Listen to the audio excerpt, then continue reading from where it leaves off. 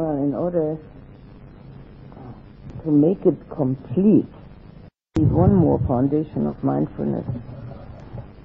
We've had mindfulness of the body, and then we took the last one, the fourth one, mindfulness of the content of thought, and then mindfulness of the emotions, and we have one more, the mindfulness of moods. It's called Chitta Nupassana, and which actually, translated verbally, would mean mindfulness of mind. But after many years of practice, it's become quite clear to me, mindfulness of mind, well, what you're going to do with that? It's the moods that we are in. Now again, one time more about the mindfulness.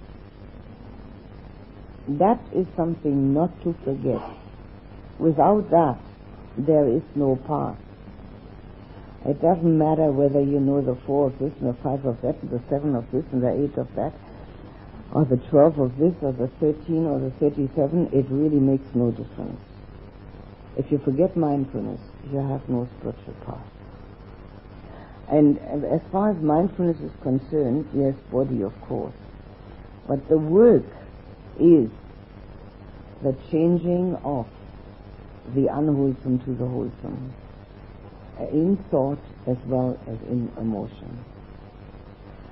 And as long as we identify with what we think and feel, it's difficult. It's very difficult to change it. Because as we identify, we think, I am that. Well, how am I going to change this I am that? But it's not true. We are not that. We are something entirely different. We are actually all what we would like to be. We have the inner purity, we have the seed of enlightenment, we have clarity, we have all that. We have joy, we have peace, we just aren't aware of it. That's all. So this is the main aspect of practicing, besides sitting on a little pillow. That's only a means. A main aspect is to know about oneself and change the unwholesome to the wholesome. It's only habit. And as we change our habits, we are changed persons. And we feel happier, of course. And the people around us feel happier. Because happiness is just as contagious as unhappiness. They're both very contagious. So one is a contagious disease, the unhappiness, and the other one is a benign influence. So we should choose wisely, all the time. And it's entirely up to us. We can't wait for somebody to have that benign influence on us. I mean, they're few and far between. We're better the ones to have the benign influence. The foundation of mindfulness, which is called Chitta Nupassana, and which is our moods, is easily explained, and it's also very helpful to become aware of in mindfulness, but it's a little more difficult. And yet, if we do become aware of our underlying moods, underlying tendencies which are expressed in our moods, and can already change that from the unwholesome to the wholesome, we don't have to start dealing with unwholesome thought or unwholesome emotion.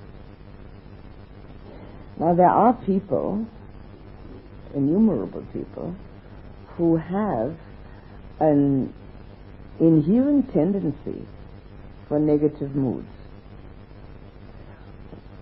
They just don't think things are right. Well, that's a true statement. Things aren't right, but there's no need to become negative about it.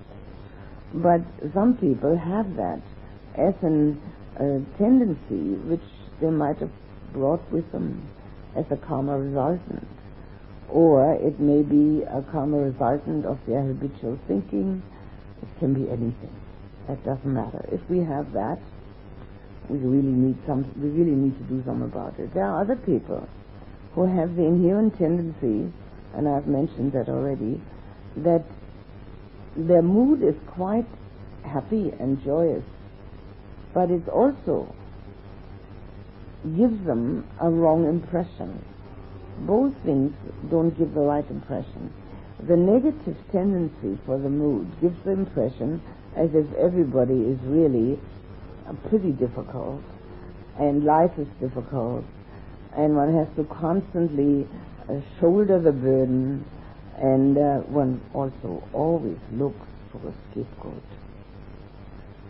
Very difficult not to look for a scapegoat.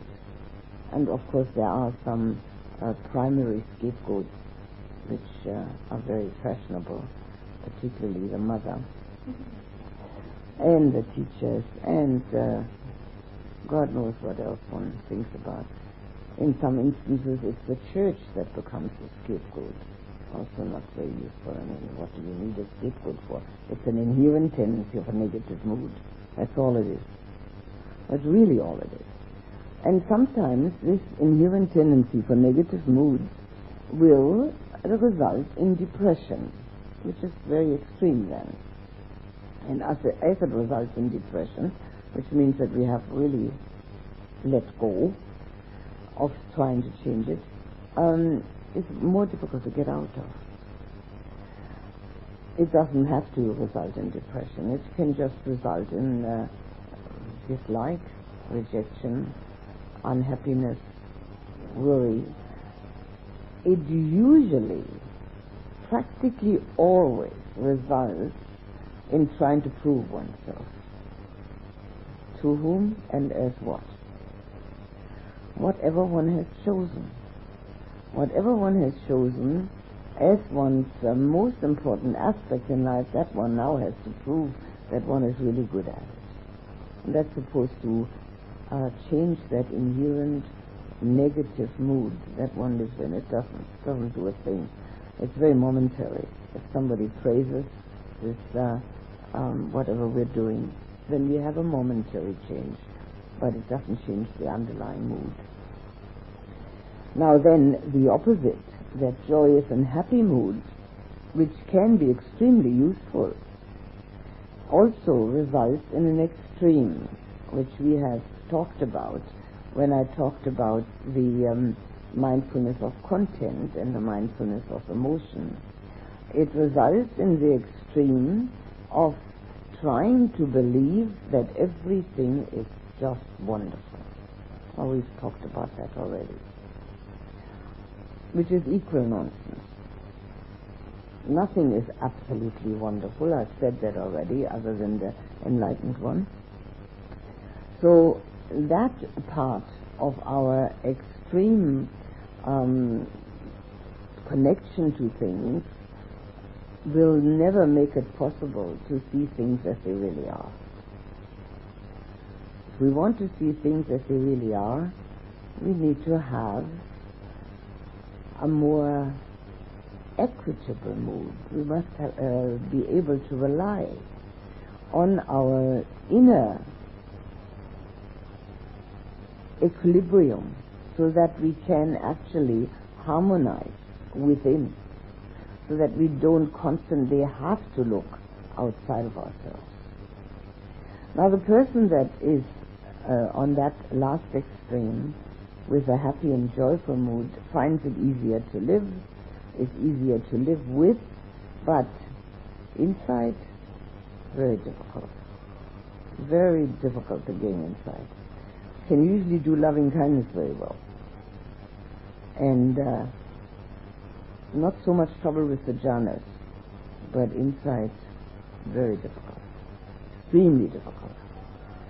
So, we need to, if we want to, find out what our inherent basic mood is, really inquire into it and see how often do I have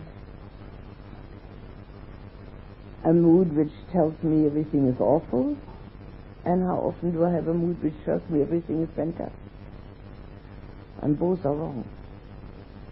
Neither one of them have any basis in fact. Now, if we catch the mood before we start finding a cause for it, a reason, there is no cause or reason, it's just a mood. But before we actually make out a cause or a reason, we can change it right then and there to something which is at ease. It contains a sense of well-being. Things are the way they are, and that's fine. And if there's anything to be changed, it's only me. The rest I can't change anyway. Everybody will have to do it themselves if we talk about people. Our example might help perhaps sometimes, but if we try to be an example, I can assure you it doesn't work. That's a guarantee. If that what we do is an example of the way we are, that's fine. But if we set out to be one, no. Because that, again, is so much caught up in our me identification that it can't possibly work properly. So here we have a mindfulness recognition which goes deeper than the content of thought and deeper than our emotions. It goes to that which is underlying both. And we need not look for a trigger. With our unwholesome thoughts and unwholesome emotions, we usually look for a trigger. And if we haven't practiced long enough, we blame the trigger. This is something that needs to be remembered. Again, if you don't remember all these 5s, 4s, 9s, 8s, it doesn't matter. But remember, don't blame the trigger. The trigger has got nothing to do with it. Has absolutely nothing.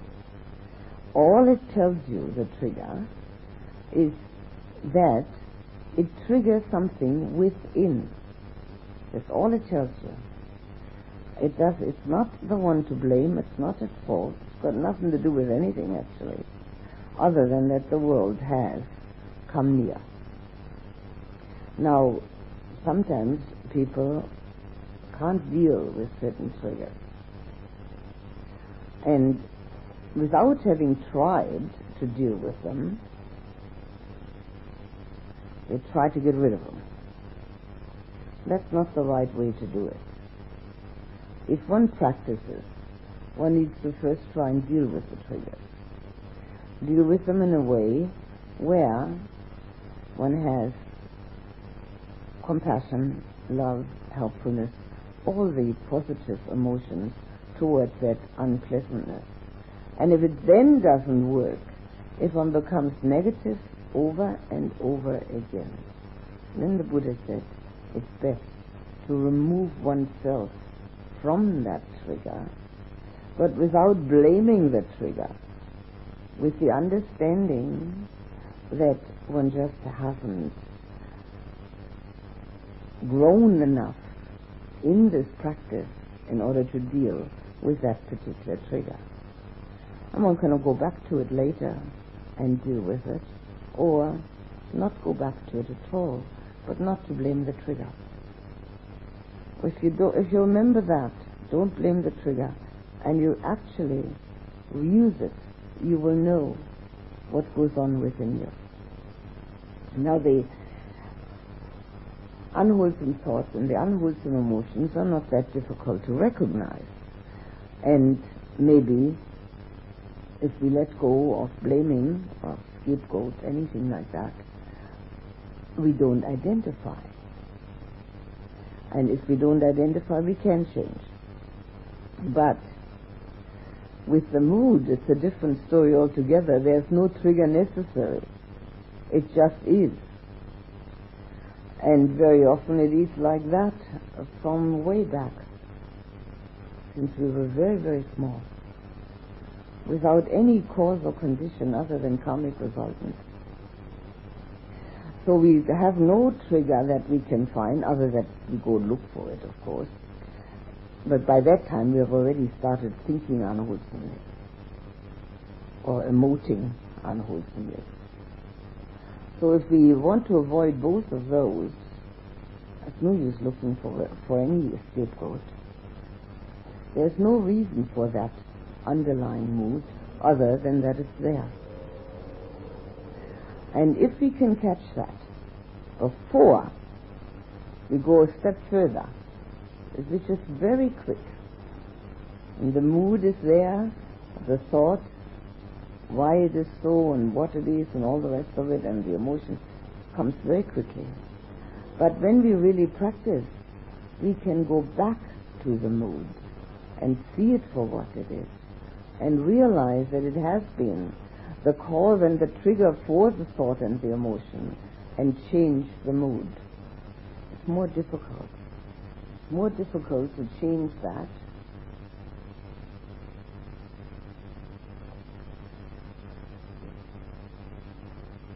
but then there's no reason why we shouldn't try the more difficult things. None whatsoever. Everybody can do the easy things. People nowadays can do easy things when they're 4 and 5 years old. Press a button and you have the television going or the video going. No problem at all. But if we actually come to practice, we do need more difficult challenges. So we have that as our fourth foundation. In their proper order, as they are usually mentioned by the Buddha, the first one is mindfulness of the body, the second one, emotion, third one, moods, fourth one, content of thought. That's their proper order. I didn't use that order because I wanted to use it the way I felt was more useful. Now, again, we have here karmic resultants with which we have to deal and making karma. Every negative mood makes negative karma. And we are also, of course, faced with dealing with it because they're there. So there's nothing more important in one's own life than to deal with these things as quickly as one can. If we allow the mood to settle, very difficult to get rid of it. And most people allow the mood to settle because they've always done it. And as they've always done it, of course, the thoughts and the emotions are there. And in equal measure and in the same way as the mood was there. If we realize that we need not identify with any of that, we can change it. If we identify with it, that's the way I am, or that's me, there's no way we can change it. The stronger the identification, the harder it is to change.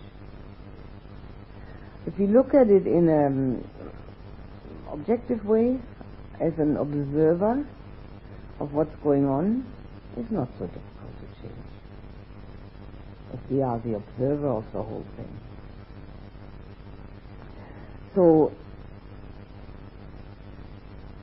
this is, or these are, the most important aspects of the first of the 7 sectors of enlightenment. Now, it isn't as if we hadn't mentioned in this time some of the other factors as they come up in the mindfulness, and particularly the second factor.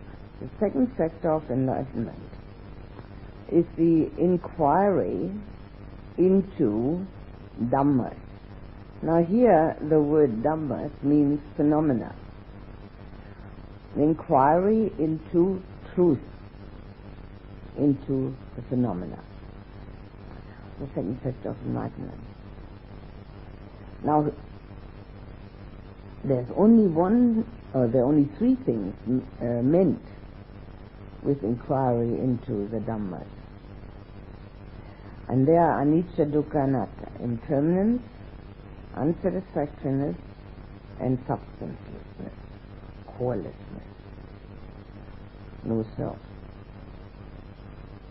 Now we've talked about impermanence quite a detailed and quite a lot, and I've talked about non-self or substancelessness, corelessness, but we haven't taken a good look at dukkha yet. We've mentioned it, but it hasn't been in detail. And it's a very important subject. It's the Buddha's enlightenment statement,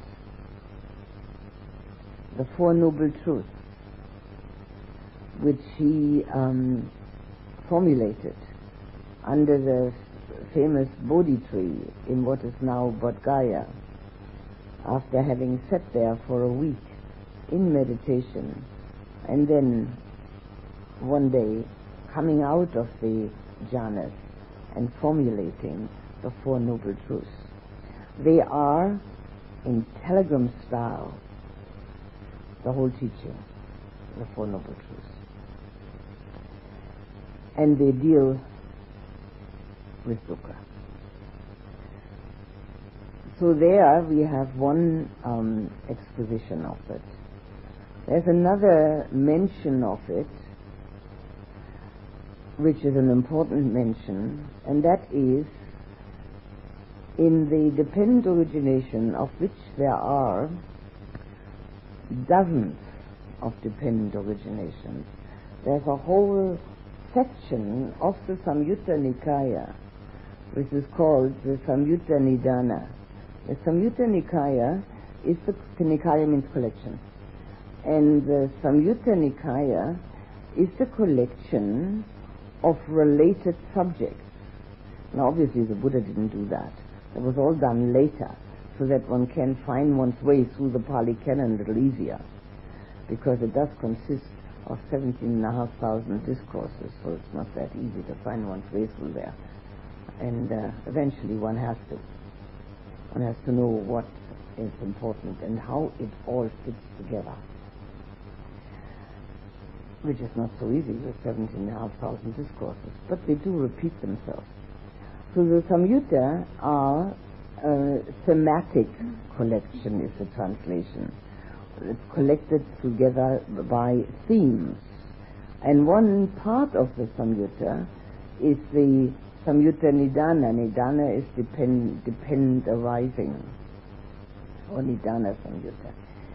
And so there are dozens of dependent originations. Not just one or two, but dozens of them. And sometimes the Buddha starts, as he usually does, with one particular point. Sometimes he starts, so to say, right in the middle, and sometimes he leaves out a few and puts his emphasis on a few more. So in that we find the dependent arising, which is nothing other than a very elaborate or more elaborate explanation of the Four Noble Truths. Dependent origination is elaboration on the Four Noble Truths. Four Noble Truths is, so to say, the core, the kernel, and then dependent arising is the elaboration. Eventually one does need to know these things, but first one has to practice a bit, because otherwise one isn't interested. if one isn't practicing, one isn't going to be interested. Other one is absolutely intellectual and wants to find out the whole intellectual part of the whole thing. But that doesn't help anybody. So the depend origination, or the two depend originations which are best known because they're most often repeated, doesn't mean that they're more important than the others, is the worldly and the transcendent, Lokya and Lokutra. And with these two, we find a marked difference. It's very interesting, that marked difference. That difference. The first one, the worldly depend arising, which was briefly mentioned in one of the questions also, starts out with ignorance, goes through the whole rigmarole of what we experience day in and day out, and comes back to our own death, and underneath it is usually written, usually shown in a picture. It's a picture of a circle, and the circle is usually, in the Tibetan tradition, very colorful and interestingly designed, and underneath it usually says, and this is how the whole dukkha arises, from ignorance through that whole rigmarole of rebirth and craving and clinging and becoming and then dying again. So it is a circular motion. And where does a circle lead us? Nowhere. It always goes back to the circle, doesn't it? It doesn't go anywhere. Always round and round and round. Which is another reason why we can go in this world, in this little planet of ours, anywhere. It's round. We're always going to come back to where we are anyway.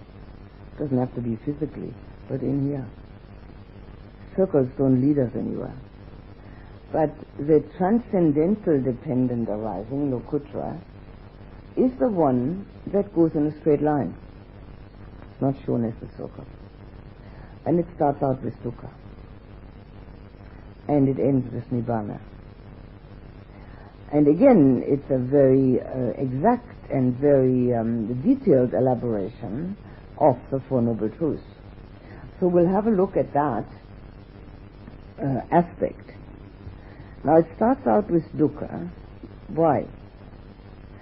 People who haven't heard the Buddha's teaching before, or haven't heard much of it, are apt to say, and one can't really blame them for that, that, oh, that's a very negative teaching, it's all about Dukkha, it's all about suffering. Also, they don't translate Dukkha as unsatisfactoriness, it's usually translated as suffering. So people say, oh, very, very negative. No, don't want to have anything to do with that. I've got enough Dukkha as it is, I don't want to hear about it. Yeah, well, okay, well, that's the end of that one. We don't go any further. Don't want to hear about it? Okay. Now, if you then have the misfortune to listen to somebody like me, you will hear about it. And there are some explanations which will show quite clearly that the Buddha did not have suffering in mind when he was explaining it in order to make people suffer. He had exactly the opposite in mind. He had exactly in mind that to talk about Dukkha would eventually show people how to get out of it. And that's all that's really important. He said, there's only one thing I teach, and that's suffering and how its end to reach. And that's Dukkha and how its end to reach. It's only one thing I teach. So every method, everything we've talked about, all the contemplations, all the mindfulness, everything that you may remember or not remember, it all has only one goal, one direction: to recognize Dukkha and to eventually get out of it. Now the recognition of Dukkha, and this is the most important part to start out with, is, so to say, the necessary entry for going on a spiritual path. I mean, why else? Do I want to prove to my neighbors that I'm so spiritual, or to my family, or is everything else boring, so I'm going to have some entertainment, or I have my friends said it's very good to meditate, so now I'm going to meditate? None of these are sufficient reasons to keep it going. They might be sufficient reasons to give it a go and then do something else, which happens often enough. Of the thousands of people who do take a meditation course, one can count the people who continue with it. You can't count thousands because there are thousands of them everywhere, but those that really do it, you can count them. And the only reason that one will really do it is one knows I have dukkha. That's the only reason why one will do it. Now there's another sort of tail end to that sentence, which is necessary. I know I have dukkha, and I know that I've tried all worldly aspects and possibilities to get out of it, and nothing worked.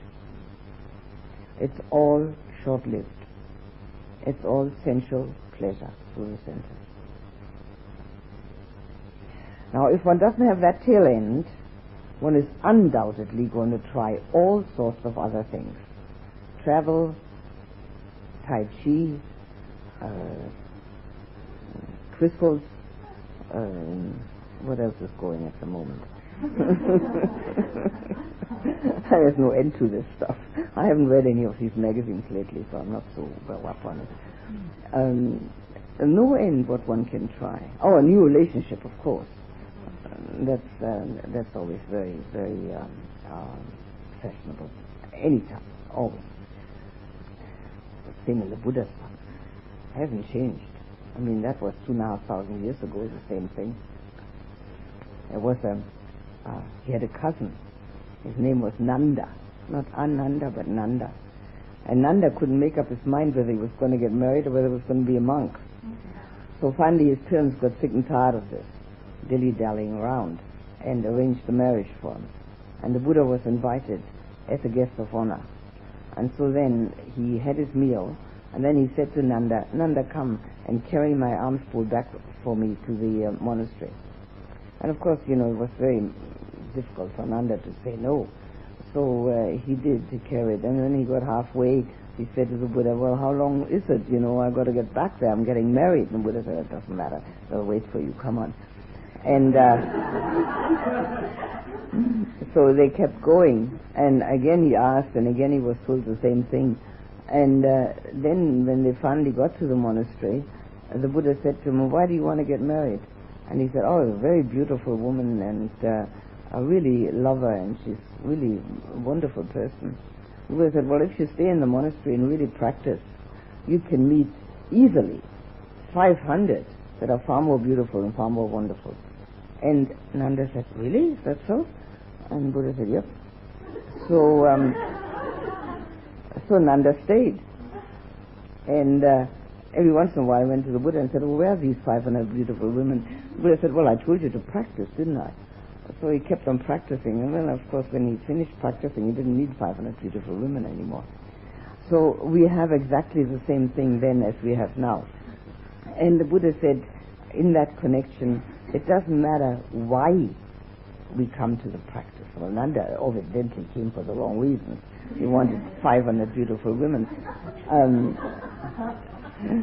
But he said it didn't matter, as long as we come and really practice.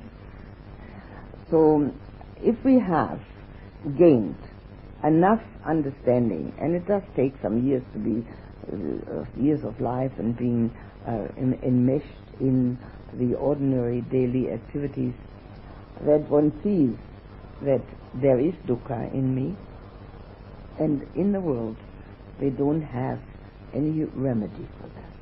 I've tried the most obvious ones, and they didn't work, and one isn't willing to try new ones. Or one can't think of any new ones. It's also a reason. Some people can think of new ones all the time. But if one has lost the imagination and lost the willingness to look for the relief of dukkha in the world, then one is ready to practice. And so this is actually the very first step on this transcendental dependent arising, that one understands one's own dukkha. And one understands it as deeply and as profoundly as is possible. One of the dukkha things that people very rarely understand within themselves is restlessness. They can't keep at one thing. They always have to do something else. That's that inner restlessness, because there isn't enough joy, inner joy, enough peace. Now restlessness only disappears completely for the Arahant. So you can see how ingrained that is. Always something else, something different.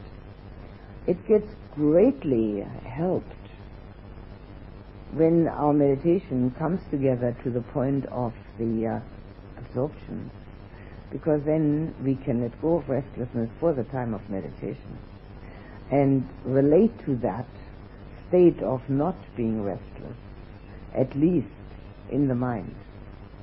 If we haven't got that to fall back on, restlessness remains. And that restlessness, it becomes less as we have past moments, but that restlessness also makes us look for scapegoats. There aren't any. There are no scapegoats anywhere.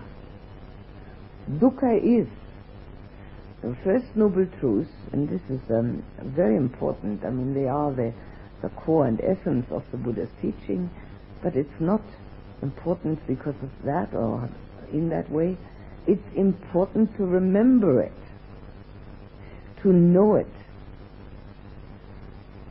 that all existence is dukkha. Now, when we are able to accept that and to see it in an objective way, we don't have to suffer from it. I mean, just the way it is. Existence is dukkha. There's always something that is changing and therefore creates friction. Things that change create friction. There's always something that could be better. Rarely does an ordinary person have a feeling of fulfillment.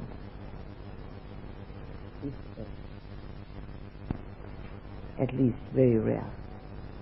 There's always something that could be other. It could be shorter or longer. It could be hotter or colder. It could be more or less. It could be more pleasant. It could be more beautiful. There's always something. That inner feeling of total fulfillment escapes everyone. Only the enlightened one has it. So, even the non-returner one step before enlightenment still has restlessness, which shows how ingrained that is. So that dukkha that we have to recognize does not mean that we are faced with a tragedy. We can be, but it doesn't mean that. It can mean that too. And it doesn't mean that we have a life-threatening illness, or that we've just lost a lover, or anything like that. It doesn't mean any of these.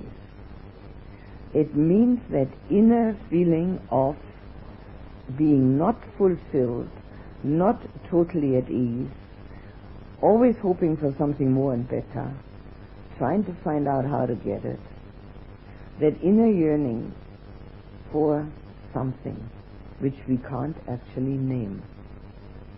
We have tried, humanity has tried to name it, have given it all sorts of names, and made that into traditional dogma, and to which one should adhere.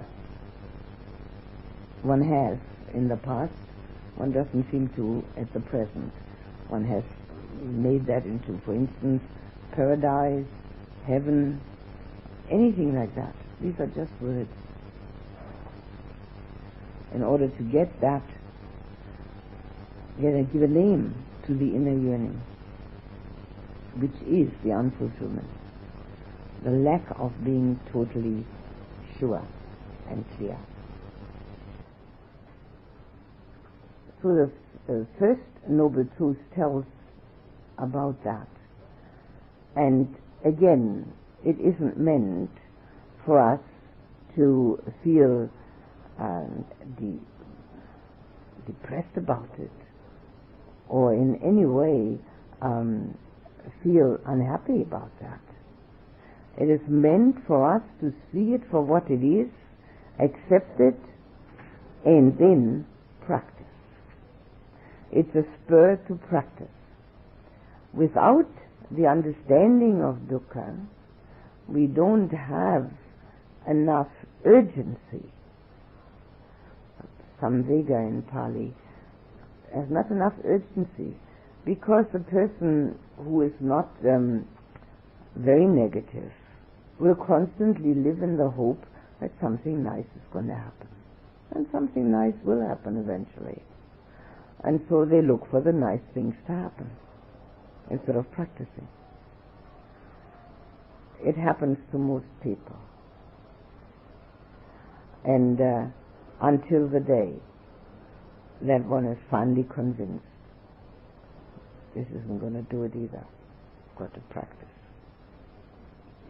The second noble truth belongs to the first one, and it says there's only one single reason for dukkha, and that's craving.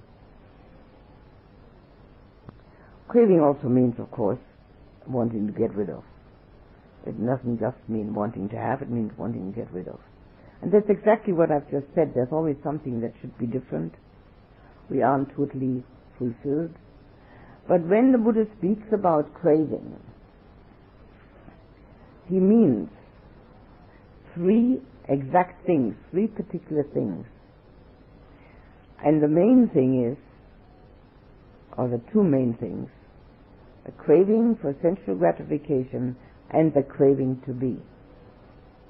Now we've talked already about the craving to be. The third one is the craving not to be, which is only the other side of the same coin, and which arises when things go entirely wrong, and we say, oh, I'd rather be dead. It doesn't change anything. As long as we think it's me being dead, we haven't changed a thing. In fact, all we have done is become negative. That's all. So we shouldn't think ever, which is also done sometimes, that the opposite of the craving to be, which will result in letting go of the craving to be, is the craving not to be. Should never think like that, because it's the same mistaken view as the craving to be. There's got to be somebody there for to be, and there's somebody there not to be. So we can't eliminate our craving to be with our wanting to be dead. And besides, we've already discussed that the only thing that dies is the body anyway. So we're not changing anything. The opposite of the craving to be is to let go of the me illusion. That's the answer to that. So it's one sentence which takes lifetimes to actualize. I would say, and I always think, that those people who do come to the meditation courses have had lifetimes of practice, and that they have a very good chance at this point in time to get rid of that illusion. In fact, I often sort of play with this imagination that we were all there when the Buddha was talking and it didn't go in. We heard it, but we didn't do it. So here we are again. And now we hear it, and this time we might do it. It's possible. 2,500 years is not a very long time as far as humanity or the universe go. Meantime, of course, we've been around several times, many times.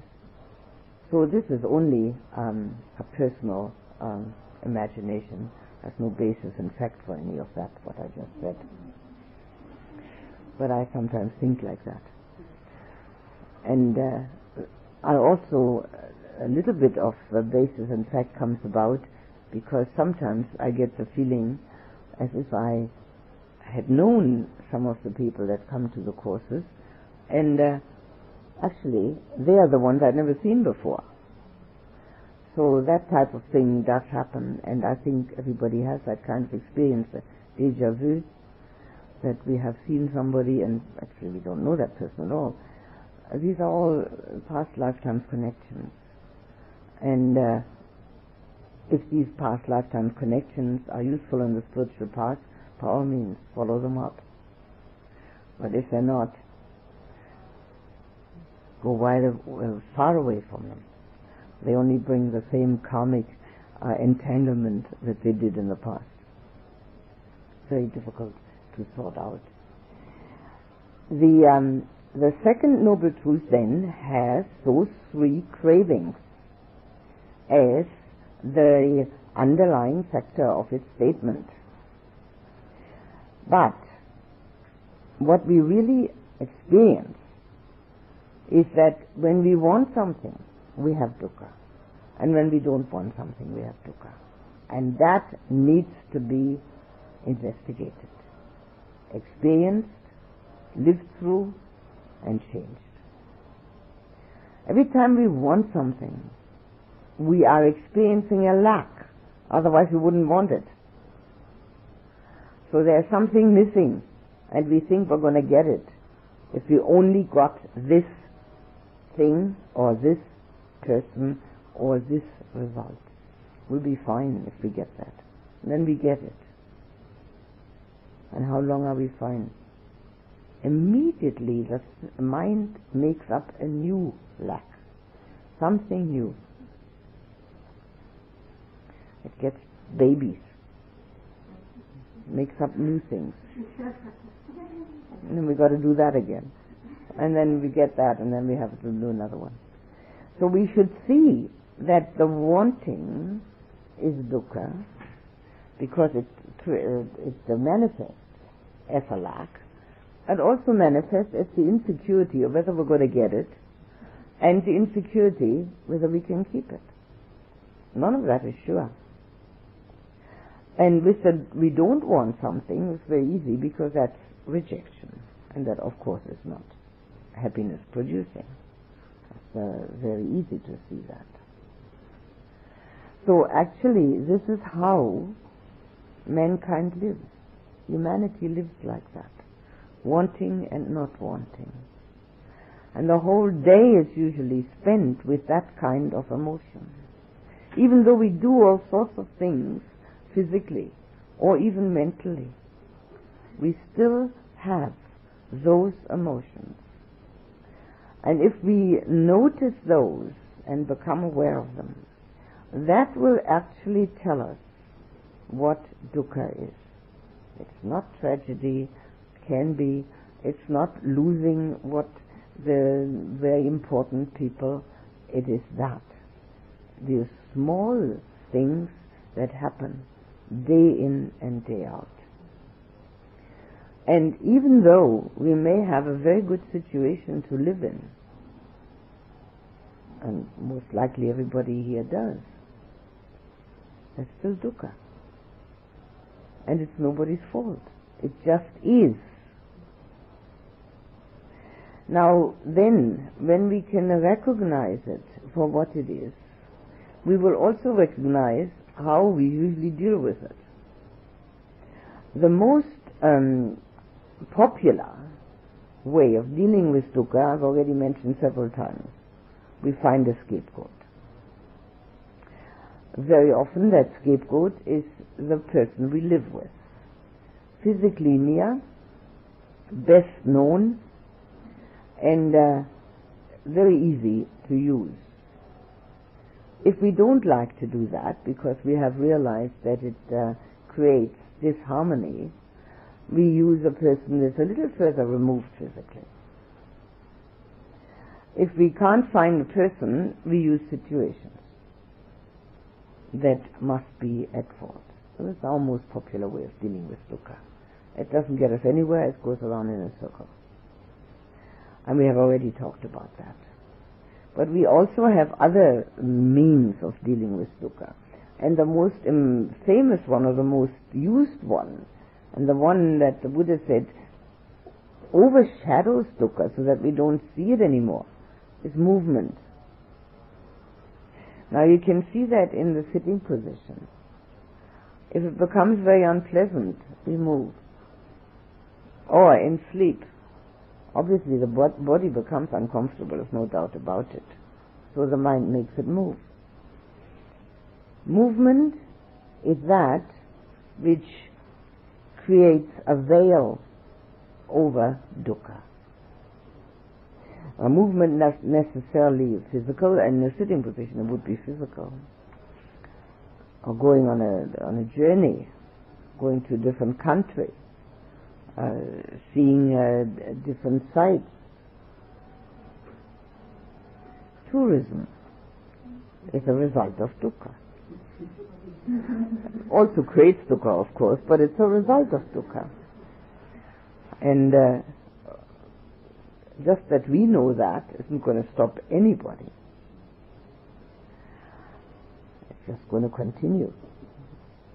Because people think by moving they can change their dukkha. And they do. They change the dukkha from one to another dukkha. It's very easy to see when people travel. They've got all sorts of things they've got to look after. And none of them are very pleasing. And then they finally see some very interesting sight. And so that's an interesting sense contact. So all our movements, everything we do, and this is something that really needs to be investigated, is designed to take us out of dukkha. Now that makes short shrift of our idea that we want to help others. We want to, there's no doubt about it. And we can, if we give them what we've got. But it is still, underlying all, it's still that movement from one thing to another. Because just sitting in our room maybe and contemplating dukkha, people who have not accepted it as part and parcel of life itself will get more dukkha, instead of being able to go out and do something which appears to be good. That does not mean that the Buddha said not to do that. Go right ahead. Helping others is the most important thing to do. But he said, find out what's underlying all. Underlying all is dukkha. Because when we think, for instance, when we think of another person, we can't think about our own dukkha. So it's very helpful. The same goes for generosity, which is the first of the 10 virtues which the Buddha recommended to practice. And the first one is always one which opens the door, so to say. Generosity means that we're thinking of another person. So we don't have to think about our own dukkha at that time. We don't even have to feel that little niggling feeling within which tells us that we haven't quite got what we really want. We're concerned now with the well-being of another person. Very good. Or we should do that, but should know that it's only a cover-up.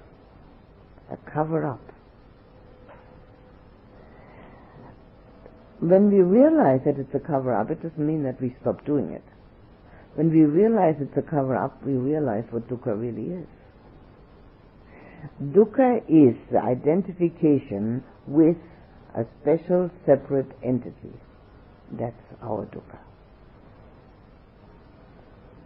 Now we have talked about that, the identification, and this is underlying the whole thing. That's underlying the craving to be, and that's underlying, of course, our sensual gratification. So that is dukkha. And everything we do, everything, is designed to quieten this underlying knowledge so that it doesn't become so pronounced that we actually know it. When we actually know it, we've got to do something about it. And most people are so habituated to being somebody and becoming somebody. Whatever they do, they want to become somebody, that the mind doesn't really like to admit that this is the cause of all dukkha.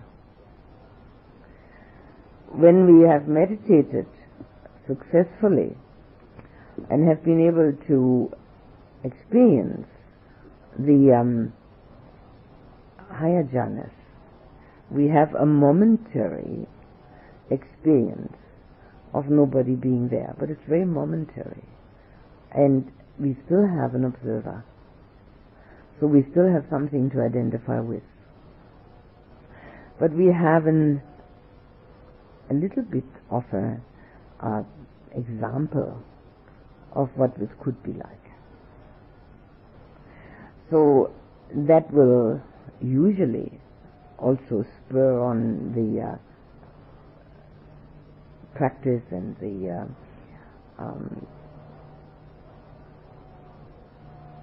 the underlying third hindrance of sloth and torpor will be less pronounced, because we know there is something that can be done. So we have a very good way of finding out whether the Buddha's words are correct or not. He said, everything that exists is dukkha, and there's only one cause, and that's craving. Is it true? Can we find it? Can we find that cause and realize it's dukkha? If we can't, we really need to do more contemplation on that.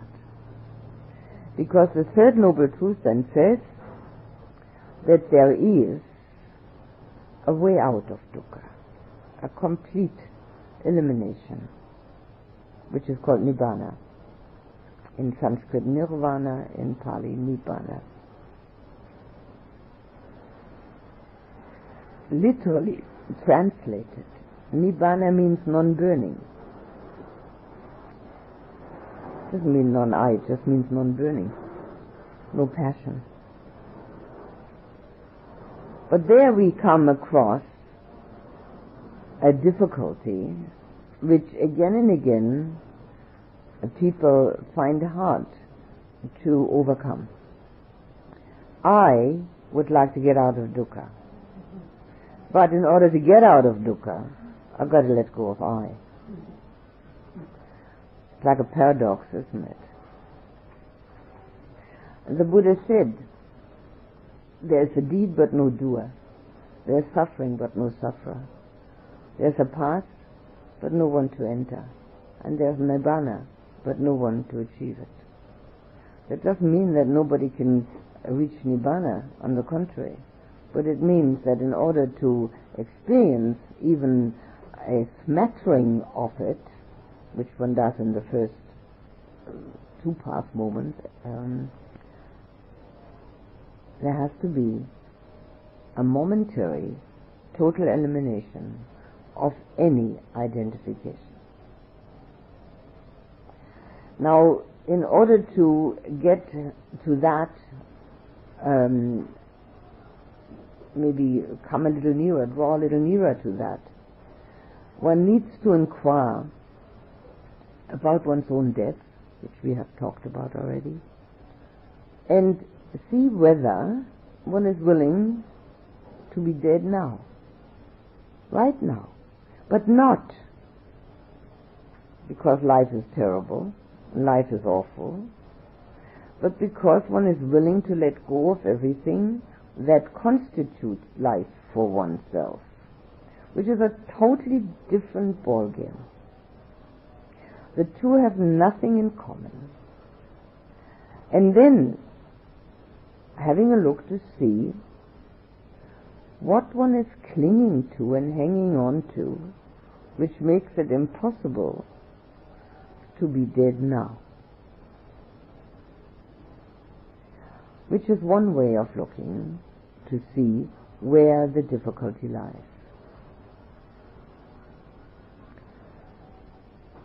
We can use our death, but we can also use the imagination for Nibbana. I explained already that every architect needs a blueprint. We need a blueprint. And we need more than the blueprint of the Buddha's words. We need a blueprint in our own mind. What do we think it's like? What could it be like to be without this me?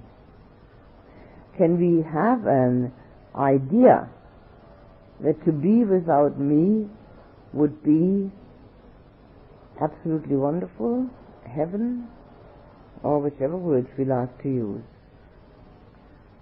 a great boon, real peace, whatever word you like, doesn't matter. Can you imagine not having any me within for just a moment? If there's no me, what do you want to become? There's nothing to become. We already are. And this is what drives everybody, becoming someone.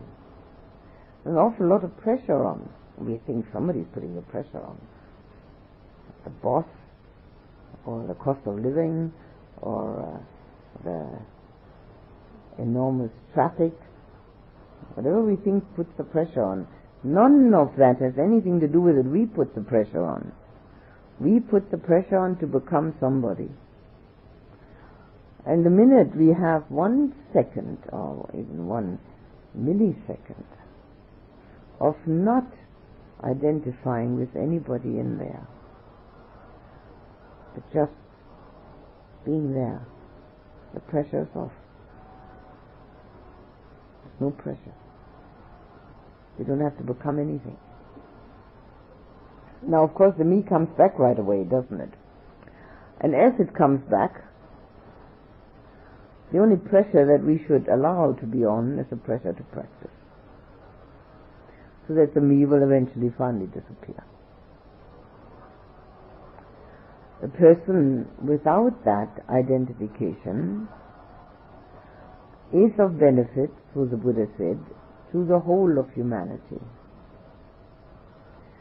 It's the enlightenment principle which does not disappear. The personality of the one who has had that experience disappears, of course, at death. But the enlightenment principle always stays around.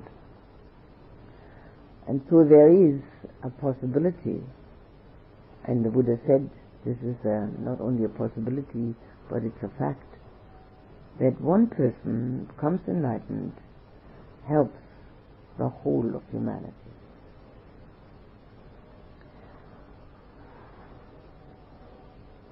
When I visited the holy places in India, the holy places are those which where the Buddha had some important happening, and which he recommended that one should visit.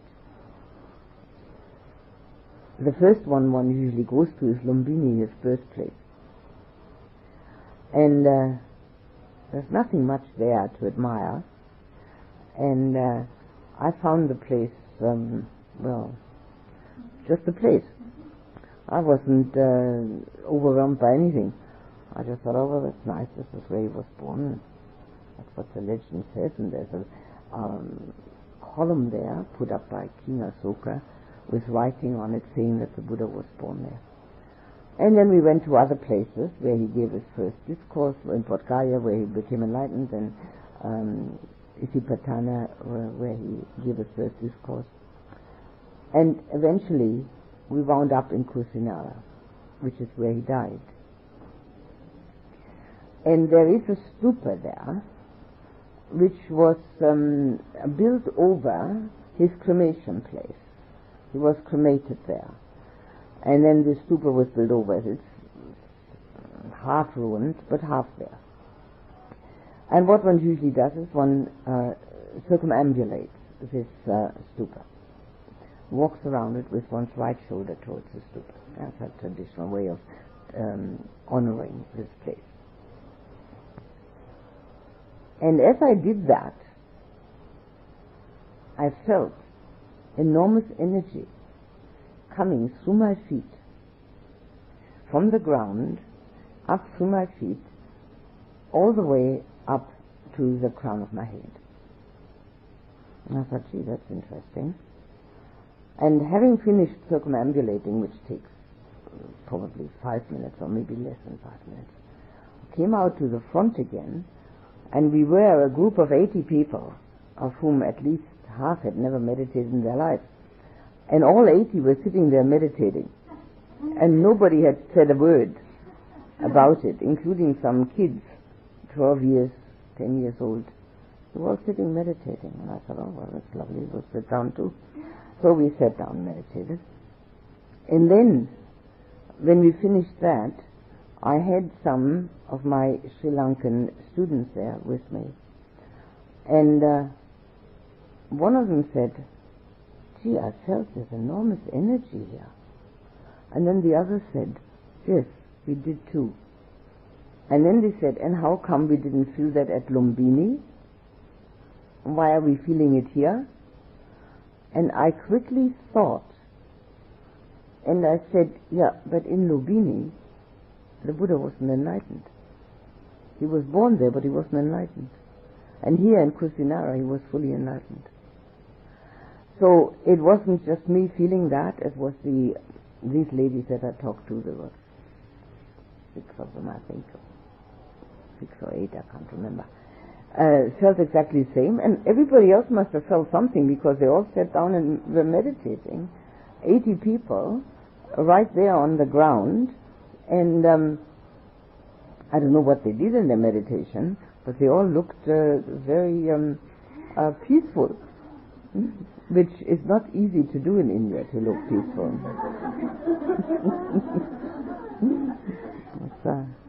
It's quite a difficult terrain to travel in.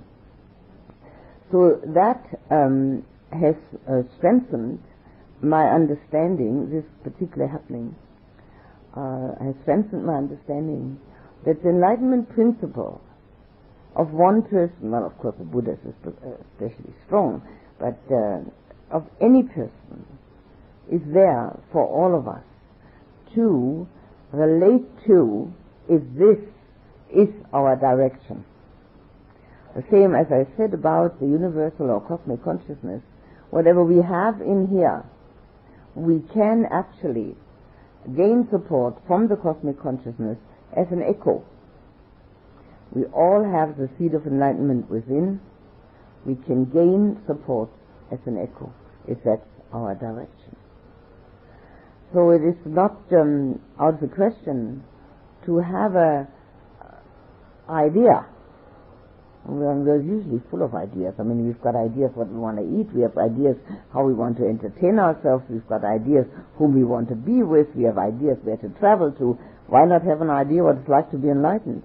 I mean, what stops us from that? I can see no good reason at all. I mean, the head is full of ideas, everybody's head. So why not have a useful idea like that? So what could it possibly be like to be there and not feel that this is me, but just to be there? And obviously one can imagine that one wouldn't have to react. One wouldn't have to react to anything. because there's nobody there. Of course, the Buddha also reacted when he wanted to. He chose to react so that people would know what they were supposed to do and what not to do. In fact, his monks behaved so badly one time, doing all sorts of very bad things, that he said, all right, that's enough, I've had enough. I'm going in the forest, and you can look after yourself, fend for yourself. And he did. So he reacted. But because he wanted to give them a lesson, reacted when he wanted to. So if there's nobody in there, we don't have to react to all these bits and pieces that happen constantly to everybody. Everybody has constant things happening within. Watch them, look at them, become aware of them. Imagine what it's like to be enlightened. Preferably during one's lifetime. And to start, we'll put the attention on the breath for just a few moments.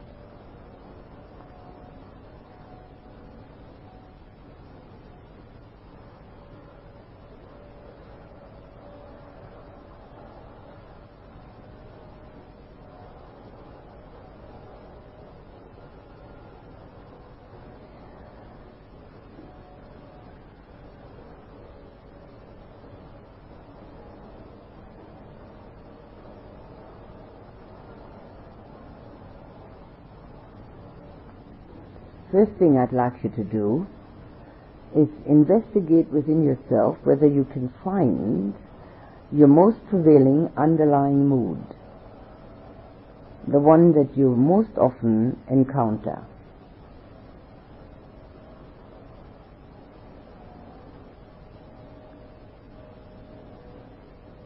Which then gives rise to thought and emotion.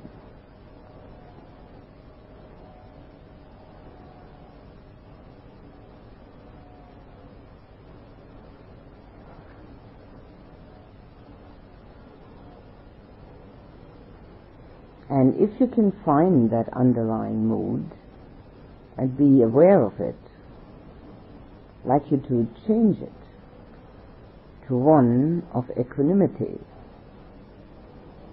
ease, acceptance.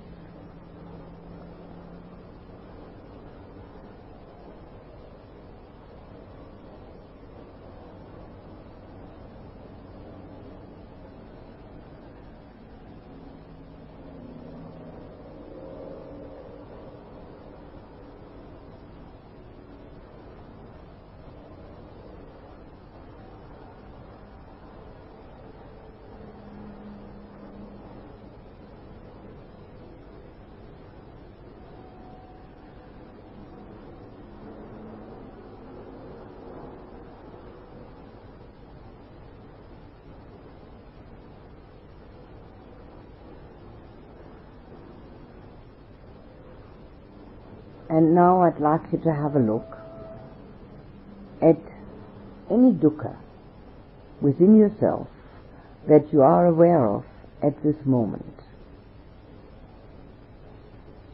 If you haven't got one at this moment, something that you'd rather have different from the way it is,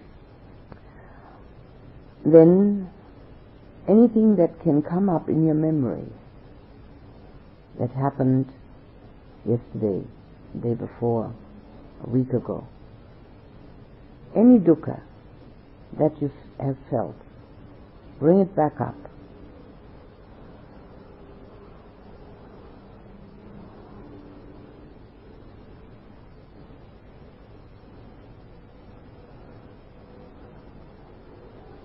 And then find the craving, the wish that whatever it is that creates dukkha should be different. That it shouldn't be the way it is.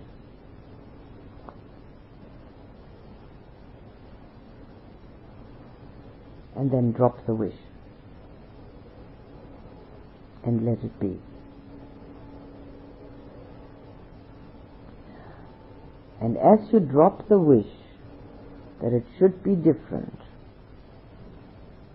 can you recognize that the dukkha disappears as long as the wish has disappeared?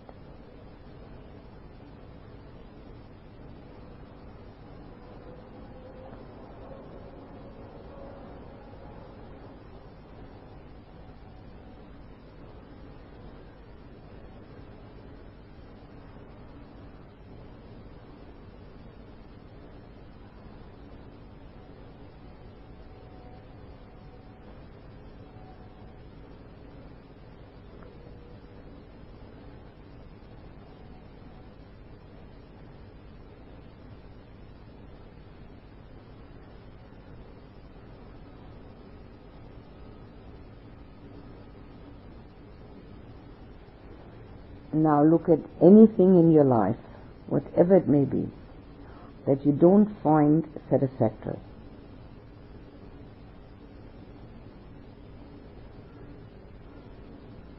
That creates dissatisfaction. And as soon as you found it, whatever it may be, or several things, drop the wish that they should be different. And see whether there is relief and release.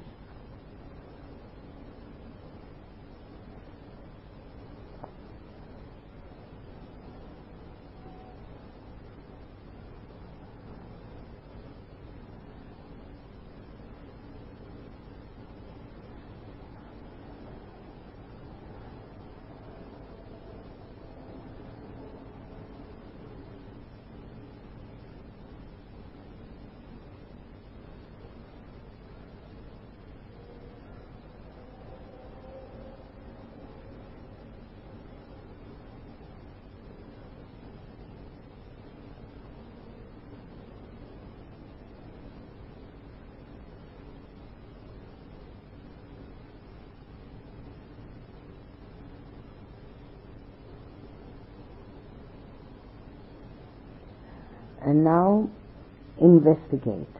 What is it that you're most attached to, clinging to, which prevents you from the actual acceptance that we could all be did today?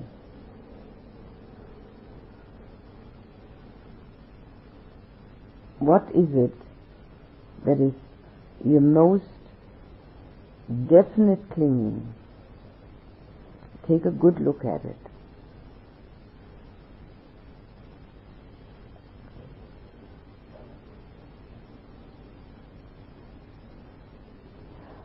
The opposite of clinging is not indifference.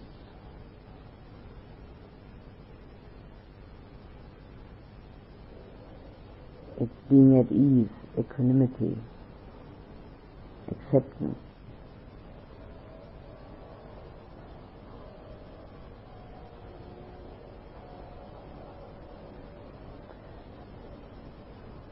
Now, having found that which is your most definite clinging,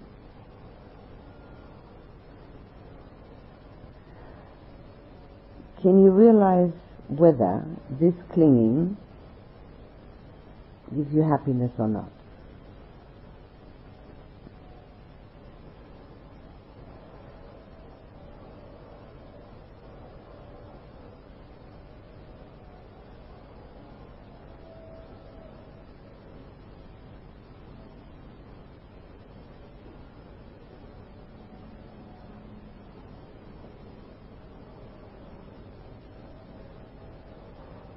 If it doesn't give happiness, can you for a moment imagine that you drop that clinging? That it's not yours. It's neither me nor mine. It just is existence.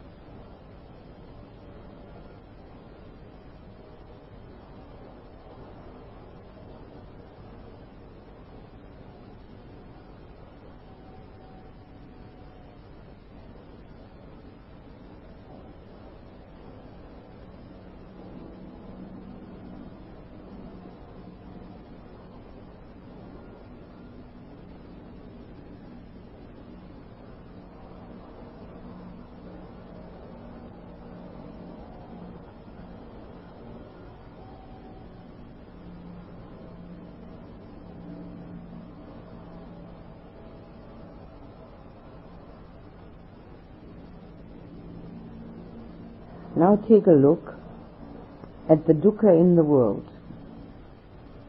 Anything you can think of. Not difficult. There's so much of it.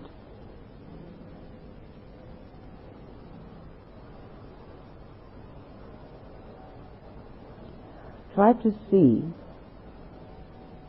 how it comes about.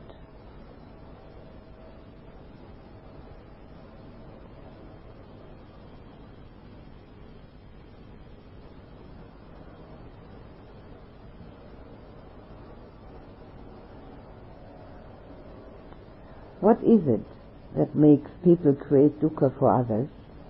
What is it in that person?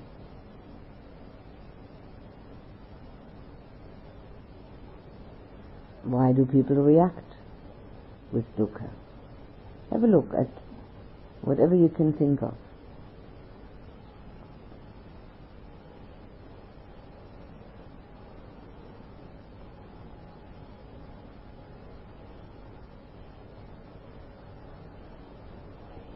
And now have another look.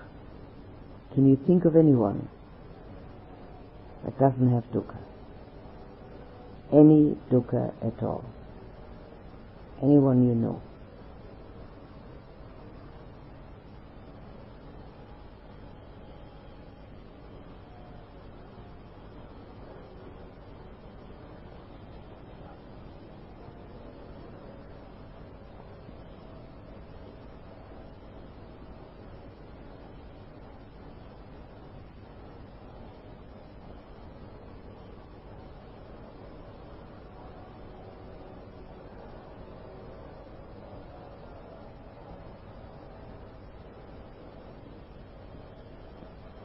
Now come back to yourself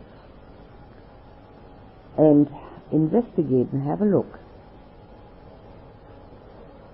What you usually do or have done in the past in order to lighten the dukkha or eliminate it momentarily, or not having to confront it.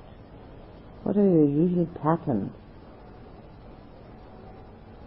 Can you realize that all of these actions of movement in mind or body or both are designed to overshadow dukkha? Can you see it?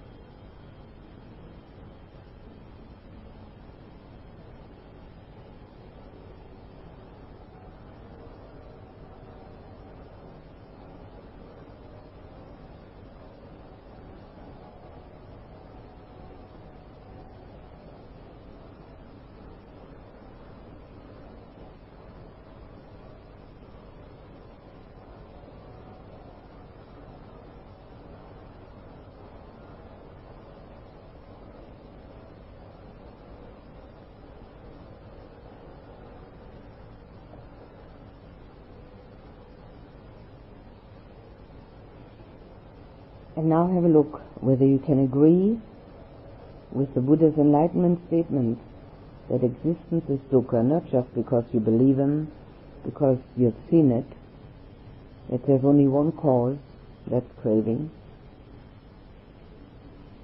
and that the answer is the elimination of the me illusion. Can you say so because you've seen it, or is it still a matter of confidence in the Buddha?